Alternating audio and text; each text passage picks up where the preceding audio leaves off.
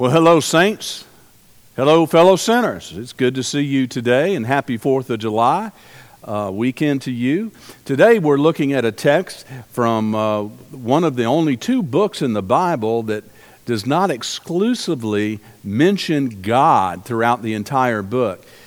It is also the only time this book in the Bible is referenced in the Revised Common Lectionary and used.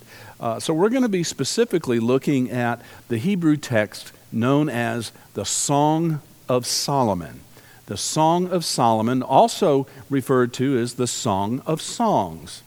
And we're going to look at chapter 2, verses 8 through 15. So I invite you to go ahead and turn there. If you're not sure where the Song of Solomon is located, it's the book right before you get to the prophetic book Isaiah. In the most basic form, the book of Songs is a lyrical and a very passionate love poem written from the voice of a woman as she is expressing herself to her beloved. It is loaded with physical euphemisms to the point that some have argued over the centuries it should not even be included in the Christian and Jewish canons. And yet, as far back as the first century, the late first century, Rabbi Akiba ben Joseph, who's a great sage, he was a writer, he was an exegete, he was a mystic. He described the Song of Solomon this way. He says, the whole world is not enough, is not worth the day on which the Song of Psalms was given to Israel. For all the scriptures are holy, but the Song of Songs is the holy of holies. Now, what made this first century rabbi say such a thing? He said it because it describes the overflowing and passionate love of God for her beloved. Even though the temple of Jerusalem had already been destroyed by the time he had written these words, Akiba wanted to remind the Jewish people that the beauty and the very essence of God could be found in these words in the Song of Solomon. And reciting this poem, that by saying this poem, a person can feel the passion, the presence of holiness of the Lord Himself. Later, Christian scholars came to understand the Song of Psalms as an allegory of Christ's love for the church. So I'm going to be reading from the Song of Solomon, chapter 2, verses 8 through 15. Here are the words of this love poem. The voice of my beloved, look, he comes. Leaping upon the mountains, bounding over the hills, my beloved is like a gazelle or a young stag. Look, there he stands behind our wall, gazing in at the windows, looking through the lattice. Oh, my beloved speaks and says to me, arise, my love, my fair one, and come away. For now the winter is past, the rain is over and gone. The flowers appear on the earth, the time of singing has come, and the voice of the turtle dove is heard in our land. The fig tree puts forth its figs, and the vines are in blossom, and they give forth fragrance. Arise, my love, my fair one, come away. O my dove, in the clefts of the rock, in the covert of the cliff, let me see your face. Let me hear your voice. For your voice is sweet. Your face is lovely. Catch us the foxes, those little foxes that ruin the vineyards. For our vineyards are in blossom. My friends, this is the word of the Lord. Thanks be to God. The two lovers' eyes, they meet. They are totally smitten with one another. They cannot help staring at each other through the lattice on the fence, and they begin to utter soft, murmuring words of love to the other. They're words of longing, words of pleading, words of passion, words of desire. They are words also of warning. Did you catch that one? Did you catch the warning? In verse 15, in the midst of their intimate exchange comes the word of warning. Let us catch the foxes that spoil the vines, because our vineyard is now blooming. Their relationship was strong. It was good. But they had to be attentive to it. The lovers enraptured with one another. Their passion is in full bloom. The enticing fragrance of love is literally in the air. The feeling of love is palpable. It's beautiful. It's good. And the relationship is strong and good. But the couple has to be attentive to the little foxes that sneak in and can ruin the vineyard. These little foxes are the little things that can intrude into the couple's relationship and cause havoc in their lives together. You know those little foxes, don't you? Have you ever encountered them in your relationships? You know, telling trivial half-truths to your partner? Using the credit card a little too much without the other person's knowledge? And racking up debt that they don't know about? Saying that you will do something for the other person, but you never do? You only say what you know that will get them off your back, so they'll leave you alone. It's these little things, my friends, that become the genesis and the small seed that grow into larger problems affecting the relationship later on. Now, how do little foxes spoil and ruin a good vineyard? Well, first, foxes are nocturnal. Foxes are nocturnal, and they only come out at night, and the mischief can't be seen by others. And from where do they come from? Well, these little mischief makers, they come from their dens, burrowed up under these tunnels under the ground, oftentimes under their food sources. Now, have you ever seen a dog dig a hole? We had an old Airedale, and she loved to dig. And one day we came home, and she had dug, it was so hot in Atlanta, she had dug the entire bottom out of a large concrete patio so she could make a little den under there. Now, friends, that's what the little foxes were doing. They were digging their tunnels up under the vineyard's ground. Rocks, dirt, everything was flying. And you see, what causes the problem is that the more tunneling that goes underneath the vineyard, the less stable the ground becomes. Furthermore, as the foxes are digging, they are digging and chewing through the root system that is supporting the vineyard above ground. To those on the outside, the vineyard may look fine for a while. But because the fox is unseen in the tunnel, cutting the vines, the roots, eventually the root systems will dry, and the vine will dry up and die. Furthermore, foxes, if they go unchecked, attract other pets or pests and rodents, like mice, rats. And then the fox start eating the mice. And then the insects, they come and they swarm and start eating the leaves. Then you got the birds that start swarming in and eating the fruit. You see, foxes are always cute, and that's why we are so reticent in trying to get them out of the garden in the first place. But the problem is, they are an invasive species to a garden. Now, we all know about invasive species down here in Florida, don't we? We've got everything from the bufo toads, curly-tailed lizards, and our beloved chicken of the trees we call iguanas.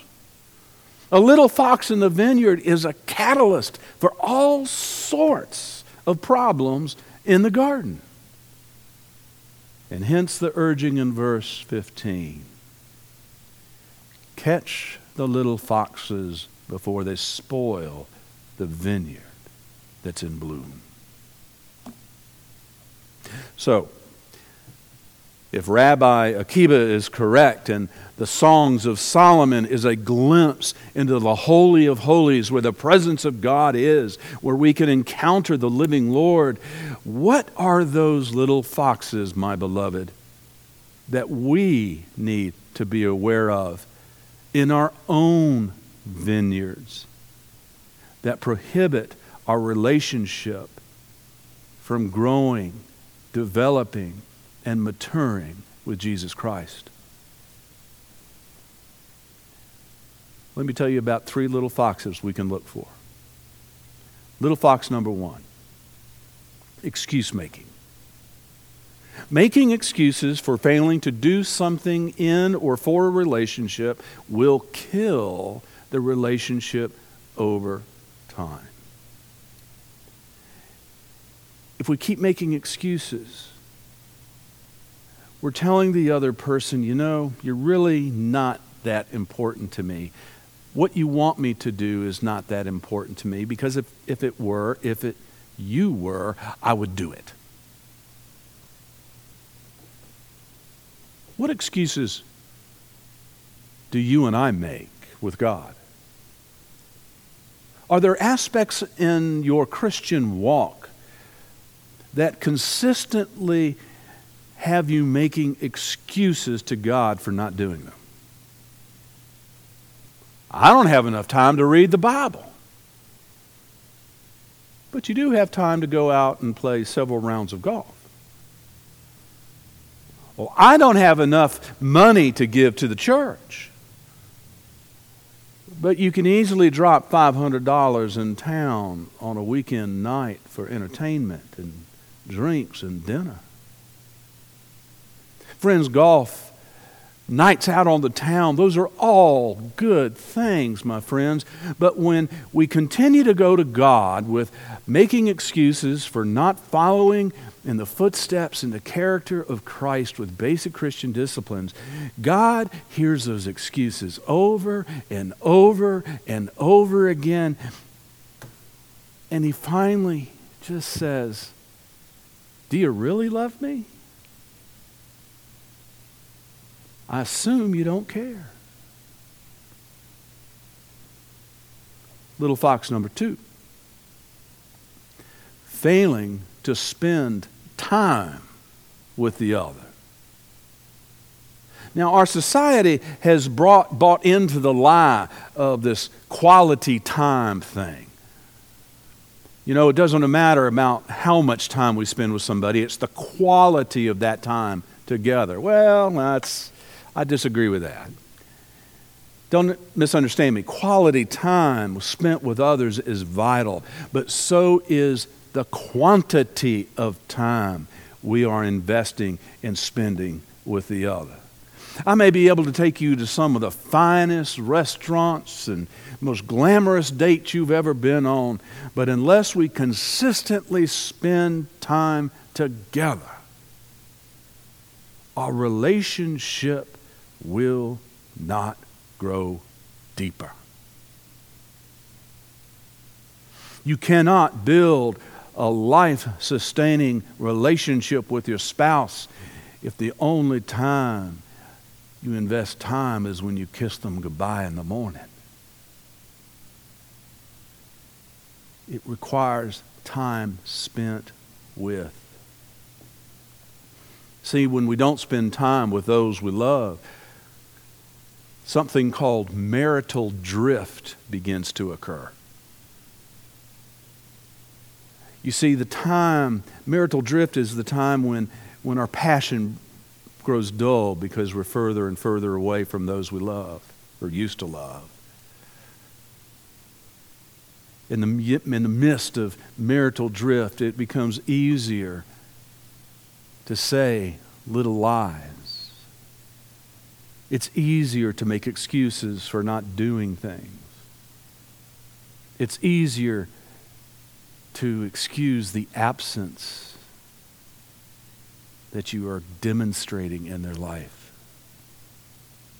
Church, how much time are you investing with God? Let's not go to little fox number one and start making excuses. Can't do that. I want us to seriously reflect, am I spending quantitative and quality time with the Lord? At the very least, my friends, quality and quantity time with Christ is expressed through our worship habits. They're expressed through our growth and spiritual maturity. It is expressed through the giving of our time and talents as we invest in other people through care and service of others. It is demonstrated by the sharing of our financial resources for the church and the kingdom of God. You show me a person who are doing these things, I will show you a person that's investing quality time and quantity time in their spiritual life with God. Little fox number 3. A relationship is damaged when we fail to say, I love you, on a consistent basis. I cannot tell you, my friends, how many people over the course of my 30 plus years of ministry who have longed their entire life to hear a parent or sibling say, I love you, honey. I cannot tell you how many couples I have met with over the years whose wives, whose husbands yearn to hear their spouse say, I love you. I cannot tell you, my younger friends, how many parents dream of their children, even their adult children, reaching out and saying, I love you, Mama. I love you, Daddy. You see, my friends, when we fail to say, I love you, it communicates that we really are taking the other for granted. Or in the words of an old movie title, I'm not really all that into you. Friends,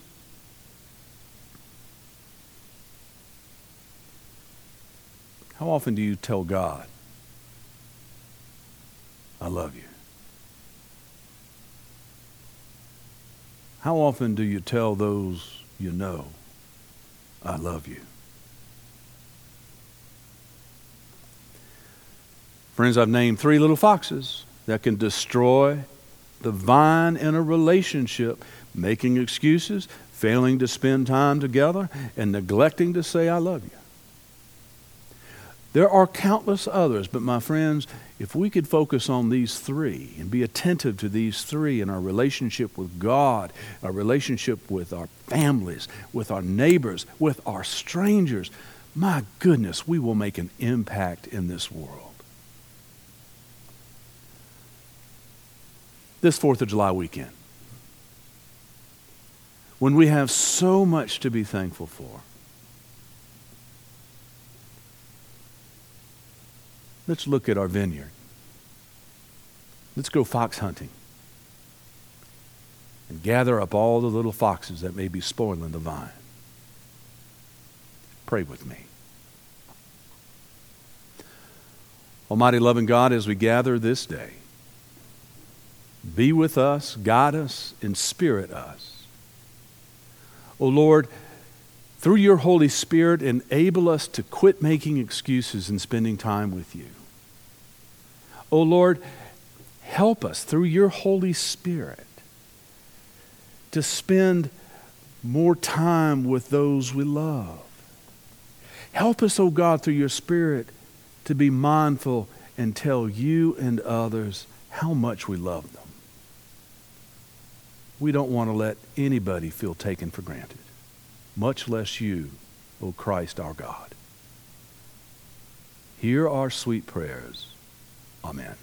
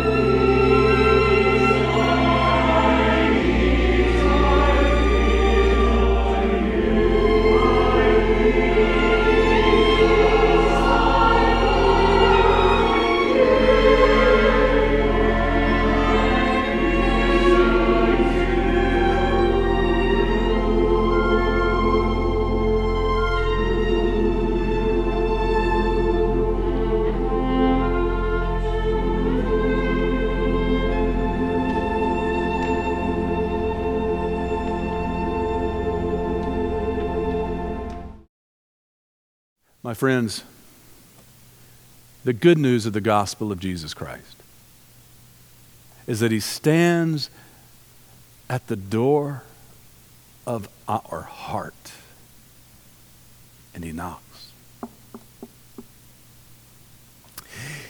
He says, I want to come in. I want to have dinner with you and you with me. Beloved, if you would like to profess or reprofess your faith in Jesus Christ, if you've never been baptized and would like to be baptized into the life of the church, call me. Please call the church and speak with me, Pastor Nick, Pastor Pam. We would love to speak with you. My friends, as you go this day, I pray the Lord bless you and keep you. The Lord shine his face upon you and be gracious to you. The Lord turn his face to you and smile sweetly and brightly, radiantly, giving you the very peace of Jesus Christ. Go in that peace. Amen. And now as we continue our worship, let us take the candle that we have lit. And my friends, let us extinguish this light as a reminder that each of us carry this light out into the world, making a difference for the kingdom of grace and glory. So be it.